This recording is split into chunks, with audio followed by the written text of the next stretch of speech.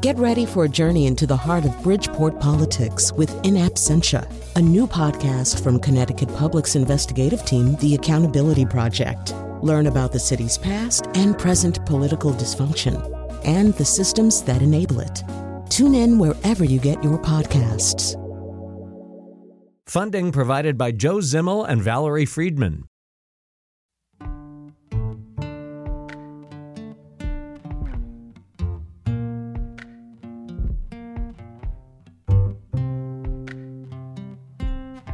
This is Where We Live from Connecticut Public Radio. I'm Catherine Shen. Adoption can be a lot more complicated than what's depicted in films, TV, and even social media. And for a long time, these stories have been told by adopted parents. But adoptees are starting to flip the script and talk about their own experiences. There's not one single narrative when it comes to adoption.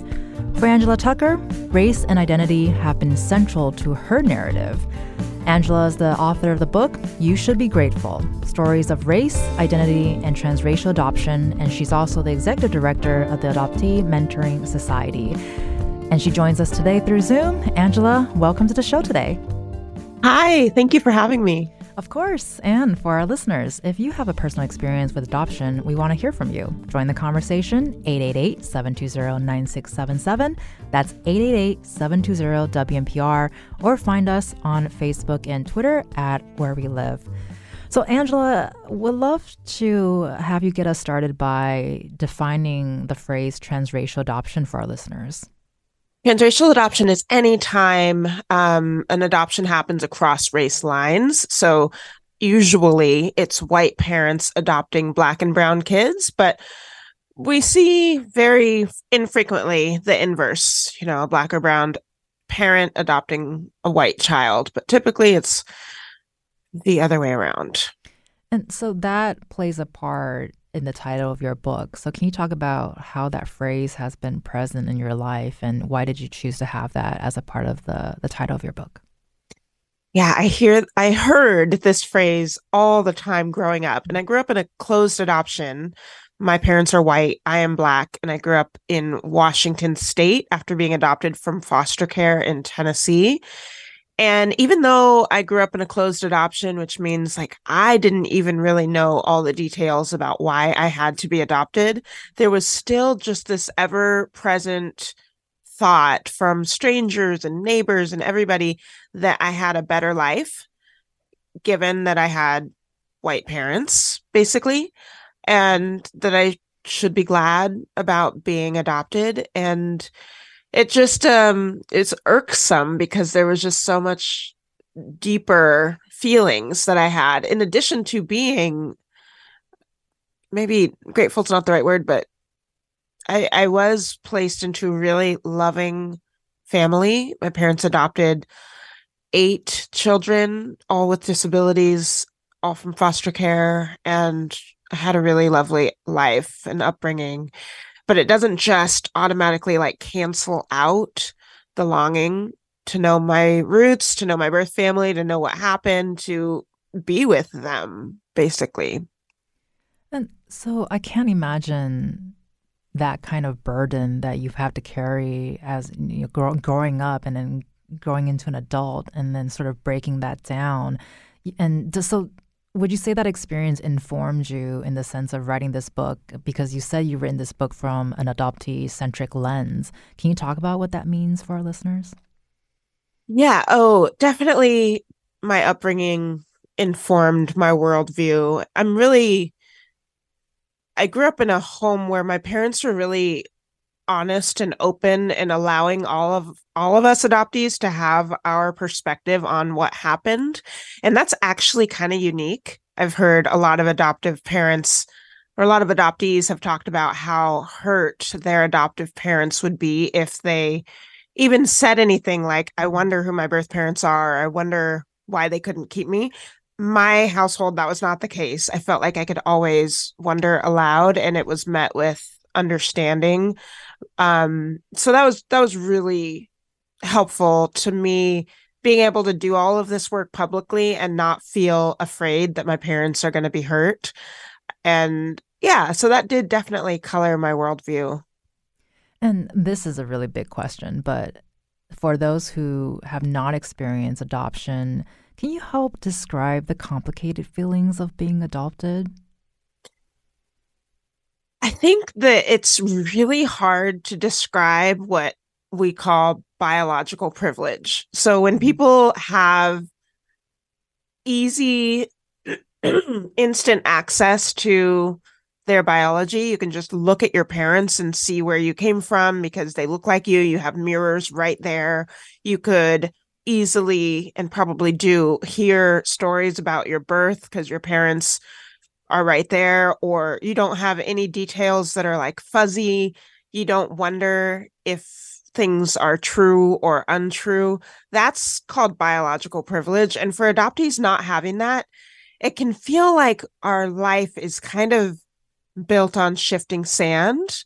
So perhaps we do have really supportive and loving adoptive parents, but our foundation, if we don't have all that information, is feels unsteady.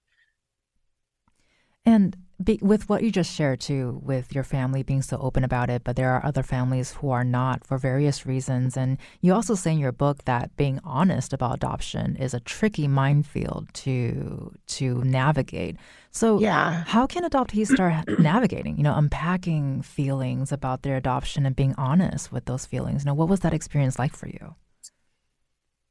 Well, in order to a lot of adoptees use this phrase coming out of the fog, which essentially means starting to understand their own story within the big structure and system of adoption, which is an industry like any other. It operates on supply and demand, unfortunately. And so to start to put yourself in there, it's scary. I feel like this is partly why I created the Adoptee Mentoring Society, but we need other adoptees to be supportive to that journey of understanding. When we talk with non-adopted people, I feel like the knee-jerk reaction is to try to just make it all okay. And that's where the things like you should be grateful and statements like that come out. So if we're saying things, for example, for me, of learning that my adoption was really based out of poverty, that I falsely conflated that my birth parents, my birth mother must not want me because she placed me for adoption. But in reality, she didn't have resources and support and was poor and homeless. And that's actually a societal issue. It doesn't have to do with her desire to parent me or not. And so when I start talking like that, people usually are really, really quick to say like, oh, but aren't you so glad? Like, look at all the opportunities you got. You wouldn't have had that otherwise. And we're not exactly trying to just compare, but we're trying to put ourselves like situationally in context. And I think adoptees do that well with each other because we know that it can't be fixed. And that's not exactly what we're seeking. And just a quick reminder for our listeners that if you have a personal experience with adoption as an adopted parent or an adoptee, we want to hear from you. You can give us a call, 888-720-9677, or leave us a comment on Facebook and Twitter at Where We Live. I'm going to take a quick moment here to take a call from Kathy Nelson, who is calling from West Hartford. Kathy, you're on the air. Oh, thank you. I appreciate it. Of course. Go for it. Oh, I just had more of a comment. I'm so glad that I'll get your book. I'm an adoptive parent who has really wrestled with the understanding of this, and I'm a pretty big advocate of the honesty that adoptees should be able to have in the world. And I adopted both my children at birth. Went through it's interesting that you just said it's a business in a way. I hadn't thought of it like that, but believing that by adoption, through in Texas where they terminate in 48 hours, this was 30 years ago, that I could help avoid the trauma that, that nurture out trumps, the genetic piece of it. But I've learned the deep wounds that both my children have experienced regardless. And they both are Hispanic and I'm white, and that's brought up a lot of complications as well. So I applaud you for telling the story. Oh, thank you so much. I think that's a common thing, the nature versus nurture. It's so fascinating to me how often we I don't know, just the adoption industry and adoptive parents really are kind of conditioned to think of birth parents and birth family, the nature side, as all bad, and nurture, the adoptive parents, as all good. I find this to be really troublesome in so many ways. I think, obviously all of us have good parts about us. And so, but one way that I think is interesting, when I was working at an adoption agency really early on in my career, I was talking to birth parents who had placed their children for adoption, and their assumption that the kids were in homes with two parents, married couple, white picket fence, golden retriever, and a grand piano was like really like entrenched in their belief. And they believed that the married couple like never fought, that they were just so happy all the time, in the same way that I think a lot of adoptive parents are like, your birth parents did this thing, maybe they're in jail or whatever the case may be. And neither side really being expansive about how we all have ups and downs, ebbs and flows, difficulties and triumphs. And that I feel like is really troublesome. Well, thank you so much, Kathy, for calling in and sharing your story with us. We really appreciate it. And I know you just responded to her, Angela, but especially with what Kathy just shared and with what you just said, what do we know about the mental health and emotional health of adoptees? How is this added to when this sort of forced gratitude is thrusted upon them?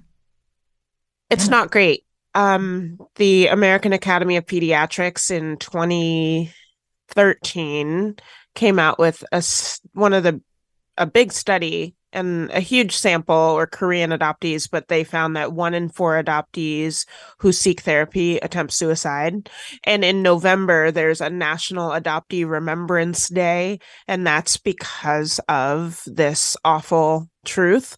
And it's really easy to think that all of those terrible happenings are because adoptees maybe were abused or neglected, but in honesty, it's not that. It's adoptees who have loving homes who just don't feel like they can talk about this complicated identity and lack of belonging, that feeling. So yeah, it's adoptees are really overrepresented in seeking therapy, and that's one big reason why I'm creating this nonprofit. Yeah. And as we're having this conversation, and of course, this is an ongoing process that you're processing and a lot of people are processing, are you finding people more willing to talk about it? Is that helpful with the experience? I really am. Yeah. Let's see, in the 60s and the 50s, it was the baby scoop era. And this is where we would send women away to give birth, and then they would be reintegrated into society and never act like it never happened. And thankfully, we are so far from that there are a lot of agencies that are doing a good job of ensuring that either there is an open adoption or that everybody understands the importance of staying connected. So that education is happening. Unfortunately, though, it's still really individualistic in that the adoptive parents have all the control in deciding whether or not they actually want to follow through with that. And a lot of the reasoning isn't really nefarious, but it's like a fear that I think adoptive parents have, because so often adoption is happening across class lines and perhaps race, but when it's across class, there's a discomfort that might be here, and there is a tendency to misunderstand certain things. Like if a biological parent is incarcerated, if you don't have any experience with prison or you've never been in a relationship with someone who's incarcerated, you might be really tempted to just think everyone is bad and scary and dangerous. And so therefore you can't have a relationship with them, which is not true, but you really need somebody to help you talk through it and talk through your perceived fears versus actual fears.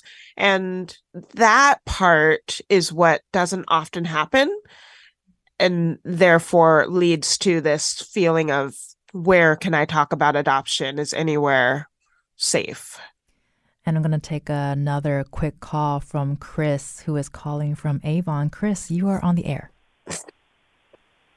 Hi, I just wanted to share our experience. My husband and I adopted a son in state, and his birth mother was also in state. And we continue to have regular contact with her.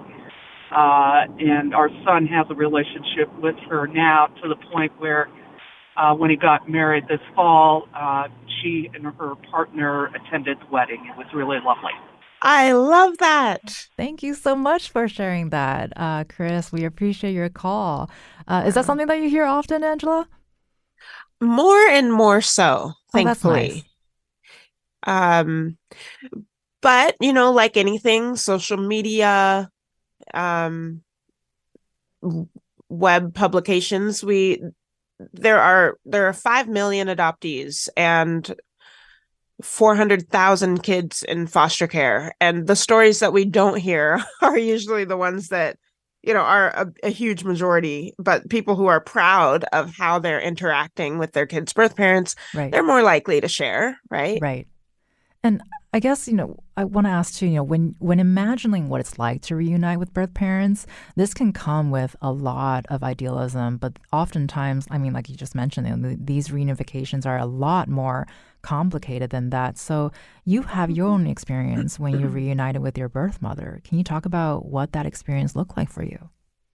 Yeah, I definitely idealized my birth mother and my birth father, but this is partly because I went 25 years without knowing them, and that's 25 years of building them up in my brain to be these like saintly people, and also why it's so important we have openness early on so we can have an accurate understanding. But I talk in my book about this term called the ghost kingdom, which I didn't coin. Betty Jean Lifton coined it, but it's about how we kind of fantasize anytime there's an absence of facts or truth. And so for me growing up, in my ghost kingdom, my birth mother was Halle Berry and my birth father was Magic Johnson, because Magic Johnson has a huge smile. He's a Black guy. I have a huge smile. I'm Black, and he plays basketball, and I played basketball. And so he was my birth dad, even though he was not.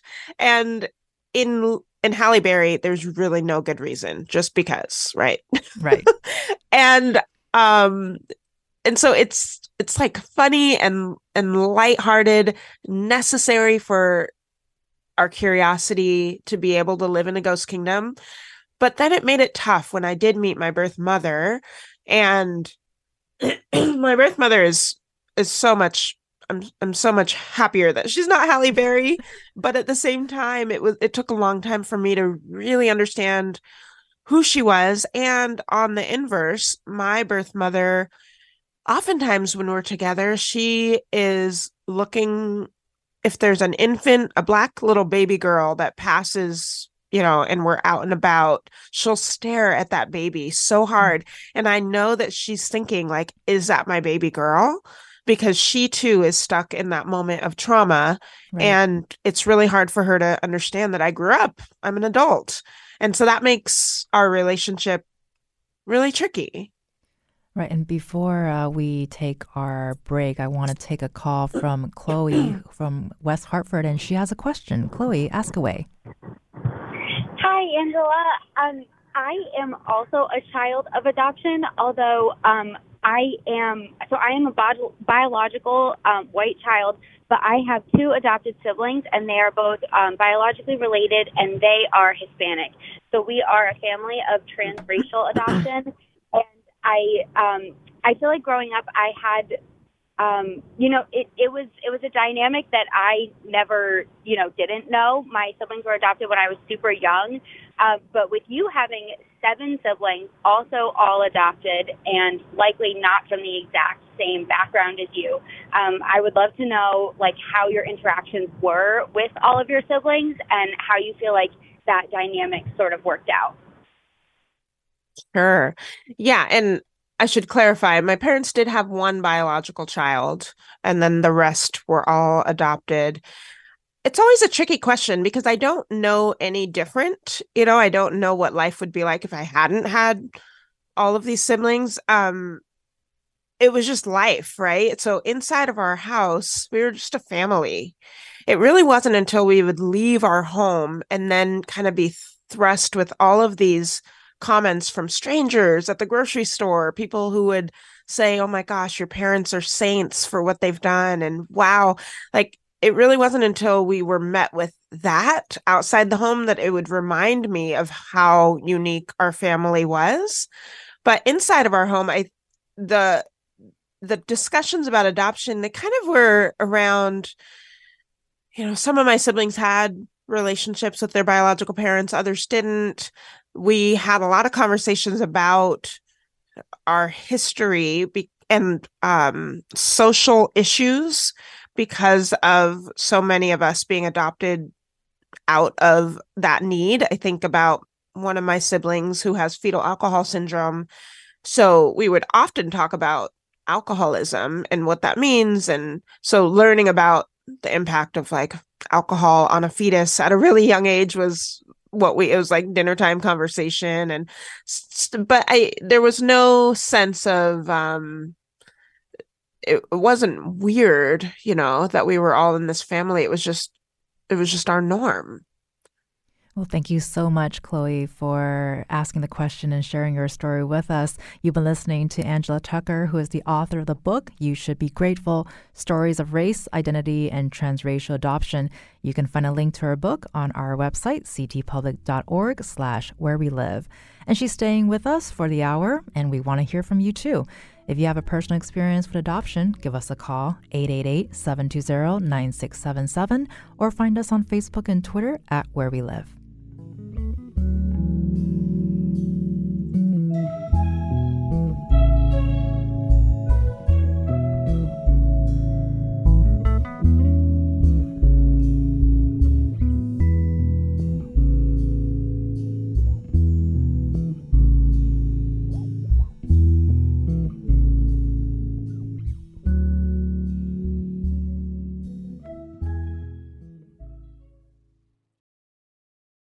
Support for this podcast comes from Hartford Healthcare.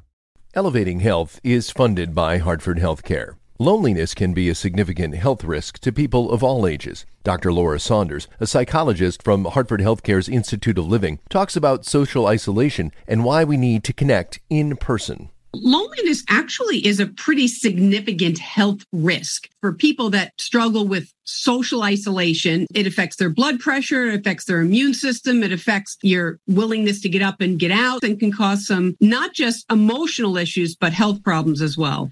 You're not alone. Dr. Saunders explains how important it is for us to look to others and get out of our comfort zone. I like to talk about social isolation as not just that individual's problem, but it's a community problem or it's a family problem. We need to connect with others. We can take space at times as well, but we need to step out of our comfort zone and do things to connect with other people. It's life-saving. For more information, go to ctpublic.org/elevatinghealth. This is Where We Live from Connecticut Public Radio. I'm Catherine Shen. Today, we're talking with Angela Tucker. She's the author of You Should Be Grateful, Stories of Race, Identity, and Transracial Adoption, and she's also the executive director of the Adoptee Mentoring Society. And part of her work is hosting an adoptee support group. And Angela, before we ask you about the support group, which we're really excited to talk about, we spoke with Kim King earlier. She is the 2022 Connecticut State Teacher of the Year, and she's also a transracial adoptee. Her parents adopted her from Korea. Let's take a quick listen. The thing that I didn't even think about until I was an adult was that trauma of not only being taken from your birth family, but also the trauma of losing your culture and losing that experience of, I didn't know the difference between what it meant to be Korean or Chinese, or, because I grew up in a very small suburban town in Connecticut. And I think that a lot of the adults in my life were very misinformed, and there were a lot of stereotypes. For the longest time, I thought really being Korean meant everything that was Chinese was Korean. So I really thought I had these really weird understanding of what it meant to be Korean. And really wasn't until I was an adult that I realized, oh, this is a completely different culture and has its own unique history. Angela, with what Kim just said, there are so many layers there that I know we can talk about. And I feel like a thread here, too, is many experiences you don't really realize until you're an adult. So is this something that you hear often? And does it inform you, too, when you started the support group? Yeah, so many transracial adoptees talk about feeling like racial imposters. And I write about this in my book quite a bit. But it's not just adults. I do think that certainly there is a freedom and a safety when you're an adult to look back on your childhood. And it would be pretty scary to analyze and critique your adoptive parents' choice to maybe live in a homogenous area. Like that's pretty scary to do that. So that's partly why it gets pushed off. But through the mentoring work that I do, we actually have these conversations sooner. And part of it is that adoption agencies are doing a better job of articulating it's cultural neglect if we're not allowing our children to have racial mirrors, and instead they are completely tokenized and isolated. That is happening a little bit less, thankfully. So it's not just adulthood that you reflect. I think about one thing that I'm often speaking about in my speeches and keynotes and in my book too is white parents needing to outsource some of the parenting duties if they have a Black or brown child, because there are certainly things that they just cannot provide to their child, no matter how much they want to, that it can only be provided by somebody who looks like them. And that comment and, my hope, it's being received, I think, a little bit better than it had in the past when we had this love is all we need sort of mentality. I think that's dissipating, thankfully. And then it's allowing adoptees to not feel like racial imposters, or like Kim said, like they don't even understand anything about their own people. That's thankfully going a little bit by the wayside. Right. And with what you described, your own experience earlier, and as well as what we just heard from Kim, it sounds like a lot of this was navigated on your own. So can you talk about the support group that you provide for adoptees, the Adoptee Lounge? It's such an obvious question, but why is it important to have this lounge available? Yeah, I love it. It's the Adoptee Lounges are virtual. So I'm chatting actually with adoptees across the world. And I do it in groups. So other adoptees can sometimes for the first time be in another space with an adopted person, and to have somebody that just gets it, that just understands intrinsically what it's like to be the only person of color in a room, or to be the only person who can't manufacture a baby picture. Those experiences, which previously for so many adoptees had been something they maybe have glossed over because there is such a pressure to just be happy for what you're given and not think backwards.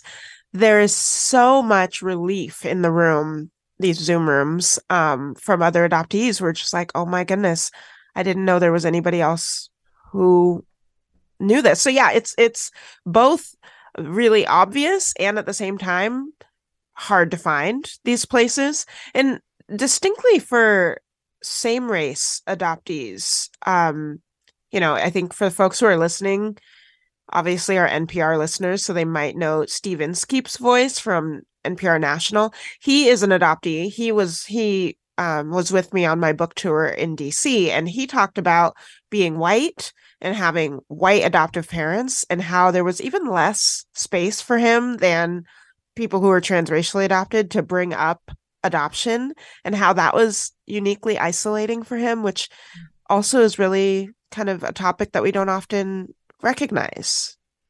Right. And there are just so many nuances here that I feel like with every conversation you break down something different or you learn something different. And hopefully listeners will find some comfort in this conversation if you share this experience. And with that, I'm going to take another quick call from Ryan, who is calling in from Bristol. Ryan, you're on the air. You've got about a minute.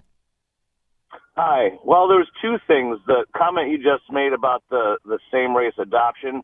I was adopted into a white family, and I'm white myself, and I look a lot like my parents. So I had sort of the opposite thing where I would go through life and people would ask me questions about, my birth or, my parents, and I would say, I don't know why I look like them. But, and it sort of made me sad at the same time because like you said, there wasn't that obvious sort of jumping off point for discussion about being adopted. It was always a very awkward sort of, no, they're my parents, but they're not my biological parents. Right. And secondly, I was brought up to be, I knew I was adopted right from the beginning. And so I was brought up to sort of be proud of the fact that I was chosen to be adopted. And it wasn't until I got into school and I proudly announced that I was adopted, and it was my peers that broke me down. It was my peers that were telling me that, your parents gave you up, your parents didn't love you. And, you listen to your peers more than you listen to adults and parents at that age. And so that sort of set the tone for most of my childhood until I really figured out, at age 16, 17, my mom was just 15 and she was not able to take care of a kid by herself. And I didn't understand that until I was 15 myself, Yep. Wow. Wow. Yeah. Wow is the word, really. Ryan, thank you so much for sharing your story. We appreciate you taking the time and being so generous to share that with us. And Angela, especially with what Ryan just shared, you support adoptees of all ages that are navigating their feelings about adoption. So what would you say to adults, like Ryan, who just called, that are just starting to navigate their very complicated feelings now? So Ryan talked about that phrase, "you were chosen." And this is a conundrum. It's not something I love because I think it's like a knee-jerk response to try to smooth over everything that adoptive parents use, when in reality they sometimes don't even know if that's the case. Like if the birth parents really truly had a choice this is all stuff that I talk about with adult adoptees. Like, let's just break down, your birth mother was 15 years old, let's talk about what may have happened. Then that leads us into thinking about her life and what supports she may or may not have had and what happened. I think there's just an unraveling that has to happen where we think through our birth parents' lives instead of just like a Hallmark card. You were chosen, you're special.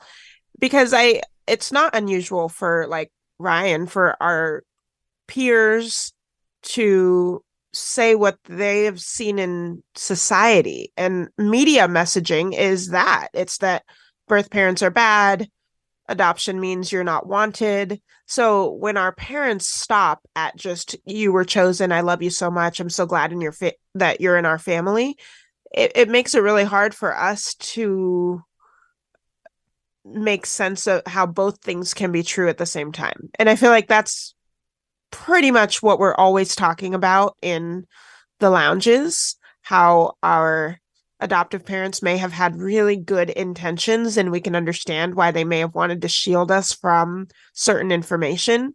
But in shielding us, it just further served to like isolate because life maybe didn't completely make sense. And you mentioned media portrayals just now, and we talked about that earlier too, in terms of social media, film, and television in one of our intros, and how they portray stories of transracial adoption has impacted the way many people view it. So, how do you think about the way media portrays these stories? Well, social media is actually a different animal in the sense Yes, that absolutely. when you look at hashtag adoptee voices, you're hearing from youth, from teenagers, from young adults, from college-aged adoptees who are really honest about their experiences. So that's kind of cool, the great equalizer. But media, yeah, that we all know, like The Blind Side, and we think about Michael Orr and his depiction of adoption, which if you watch the film, you realize that Michael Orr himself, his character, only has a few lines and a few opportunities to talk about how it feels to have been plucked from homelessness and then rescued, which is what the portrayal by these noble Christian white folks who turn him into this all-American star. Like that rags to riches storyline is really common. And we don't often hear, like, from the adoptee, how does that make you feel to be portrayed this way? And is it actually accurate? Do you feel like you're rich? And I had the great opportunity to help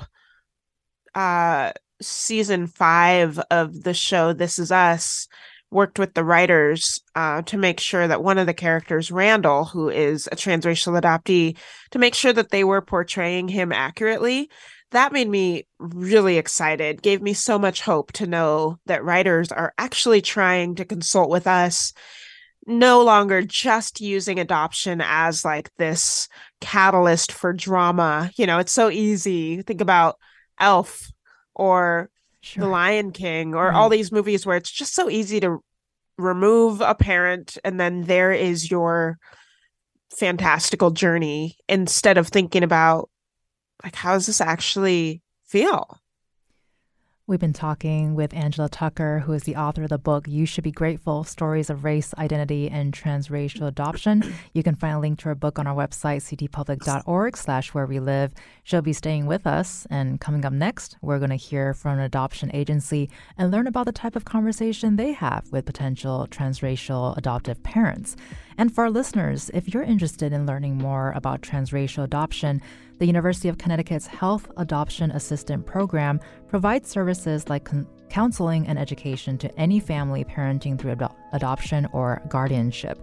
The services are free and confidential, and they're able to respond to most callers the same day. You can also find a link to their website on our webpage, ctpublic.org/where we live.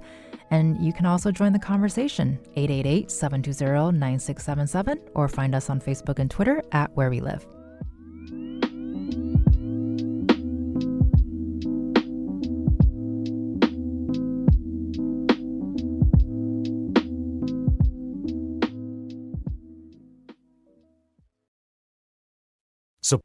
This is Where We Live from Connecticut Public Radio. I'm Catherine Shen. Today, we're talking about adoption, specifically transracial and transcultural adoption. And joining us now is Laura Sullivan. She's the Chief Program Officer at Just Choice Adoption Agency that is based in Ohio and works with adoption providers and families across the country. Laura, welcome to Where We Live today. Hi, thank you for having me. It's an honor to be here and to hear all that Angela has said so far. And it's an honor that you're here with us, with Angela, who is still with us. Angela Tucker is the author of the book, You Should Be Grateful, Stories of Race, Identity, and Transracial Adoption.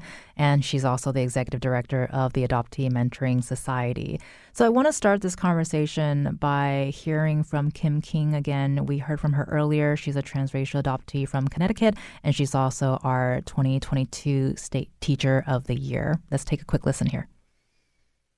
1970s, the views on adoption and the kind of how parents approach adoption is a little bit, especially intercountry adoption, is very different. Back in the 1970s, my parents were told assimilation was the most important thing, right? So we didn't talk about me being Korean. We didn't talk about culture. We didn't talk about me being adopted at all, even though it was kind of the elephant in the room, that I looked very different than my blue-eyed, blonde, curly-haired sisters. But as I got older, I started to think about it more. Laura, we heard a lot of comments earlier from callers and from Angela with what Kim just shared as well. So I want to ask, how do you have conversations with parents about transracial adoption? What do you hear from them? So when we first start having conversations with families who are, starting their adoption journey or are on it with us, we start by asking them to do honest, hard work. And that work for them has to start inside. For all adoptions, but specifically when we're talking about transracial adoption, it's not just the grief work, but there has to be an education. There has to be anti-racist work that they tackle, and they have to be willing to step into that space, have tough conversations, listen to perspectives that aren't theirs, and be able to stretch themselves. And so we start by assessing, are you in a space where you want to do that? Is that really what you want? And if it's not, helping them arrive at maybe adoption isn't for you, and especially transracial adoption. And especially with what we just heard from Kim and what you just said with those conversations, when you do have potential adopted families come in saying that they're going to go into this process colorblind, how do you respond to that? Well, by letting them know that, choosing to be colorblind is something that only people with privilege get to do. And we can't be colorblind in this space. It's not an option. Your child isn't going to walk. They don't have your white skin just because you adopted them. And the world is not going to see them that way. And so you have to start by at home, not seeing them that way, doing the work and educating yourself, listening to voices. And like Angela said earlier, making sure that you're bringing in perspectives from their culture, because you can't be everything to them as their white parent. I right now am in a space of being able to parent two Black boys, and I don't get to be colorblind because the world doesn't treat them that way. And Angela also talks about in her book about how many transracial adoptees have the burden of educating their parents about issues of race. So what's your process like navigating through that? I think that the burden is on the adoptive parent or the parent, whether you're parenting in kinship or parenting in an adoption space. That burden is on you. That burden is on you to build a relationship with their family and their culture. And while it's really important to listen to the children in our home, our adopted children, our kinship children, because they offer a unique perspective, and culture, Blackness is not a monolith. So we have to do our own work, educate ourselves, but also listen. And sometimes when we just will listen to teenagers or kids in general, they're going to teach us the most. And just want to mention that we got a comment from Andy from Cromwell. He is a facilitator for the Cromwell chapter of Adoptees Connected, which is a nonprofit for adult adoptees to get together and share their experiences. And for those who are interested, you can find them on Facebook. And so with what Andy just shared too, and then we talked about this with Angela earlier too, with her adoptee lounge, having these conversations has been very helpful, and she's finding more and more people willing to talk about it. Are you finding the same with families who come in who want to adopt, to have these difficult conversations or complicated conversations and come out from it learning a lot? Yes. So I would say at Choice, we are pretty open and honest about our approach to adoption being different than most other adoption agencies and organizations. Adoption, we view it more as our side hustle, and we're working to create a more just world where we don't need as much adoption. And all of the families that come to us come to us with some level of that understanding. They understand the inequality, the inequities that exist in this space. And so they've already done some level of work, or they probably wouldn't be that interested in working with us. And so we are able to step in and have those hard conversations. And they're still hard, but they are at least in a posture of wanting to know. And that conversation often looks like me telling them, the burden is on you to keep that connection with your child's biological family, because I find myself saying it's a gift, but it's really not a gift. It's what they deserve. They deserve to have adoptive parents who are willing to stay connected with their biological family and really dig in and create a relationship before that child was even born. And that's how we really train up our families, is that you need to connect with your hopeful potential child's birth mom and build a relationship, because we believe that adoption keeps families together. And that looks like adoptive families and biological families becoming kin to each other. And so early, go for it. And so we have to sit in those spaces and have conversations. And the biggest thing that I tell them is you have to give your child space and create a very intentional space for them to explore who they are, know who they are. And the more you can tell them about their origin story, about their biological family, the better off they're going to be, because they're not making things up. And if you're able to participate and be invited into that ghost kingdom that Angela mentioned, that's better for them, because if kids aren't given facts and parts of their story, then they make it up. And sometimes that's helpful and protective, and sometimes it's harmful. And I think a couple comments on what Laura has talked about around educating families. So much of what her work is persuading folks away from the saviorism trope, and that there's got to be, like, I've talked to so many adoptees whose parents chose to keep their birth parents away from their families. They wanted a closed adoption because they felt like their birth parents weren't safer. And for the adoptees, what I hear them saying is, if my adoptive parents don't love my birth parents, then how can they really love me? And I think that is so true, that there is this desire for us adoptees to be like, we don't want you to just like go through the motions and want to like Black culture. We want you to actually enjoy and think like the hashtag Black Girl Magic is real. It's not just like, oh, shoot, I have to do this because you're here. And for me, many times that conversation sounds like, I need you to tell me that you have friends that are people of color before you're going to even think about adopting a child of color. Because if you have friends and a community that reflects your kid, then it's more likely that you actually do respect our culture and find it to be beautiful and something you want to be part of. And we only got about a minute left, so I hate to do this to both of you, but with 30 seconds each, Laura, let's start with you. Any final thoughts for our listeners? What do you hope they take away from this conversation? Show up and be honest with yourself. Be willing to do the hard work of exploring and listen to the voices that we have an opportunity to listen to. So we've talked a lot about how culture change has happened and we're moving in this way, but we also have this whole world of podcasts where so many adoptees who didn't have a voice are being vulnerable and giving us the gift of sharing their stories and inviting other adoptees in to share theirs. And there's so much to learn from that lived experience that allow us to be better parents and professionals. And so I encourage you to listen to adoptees and birth families. And Angela, I know we just scratched the surface, but same thing to you, 30 seconds. What do you hope our listeners can take away from this conversation?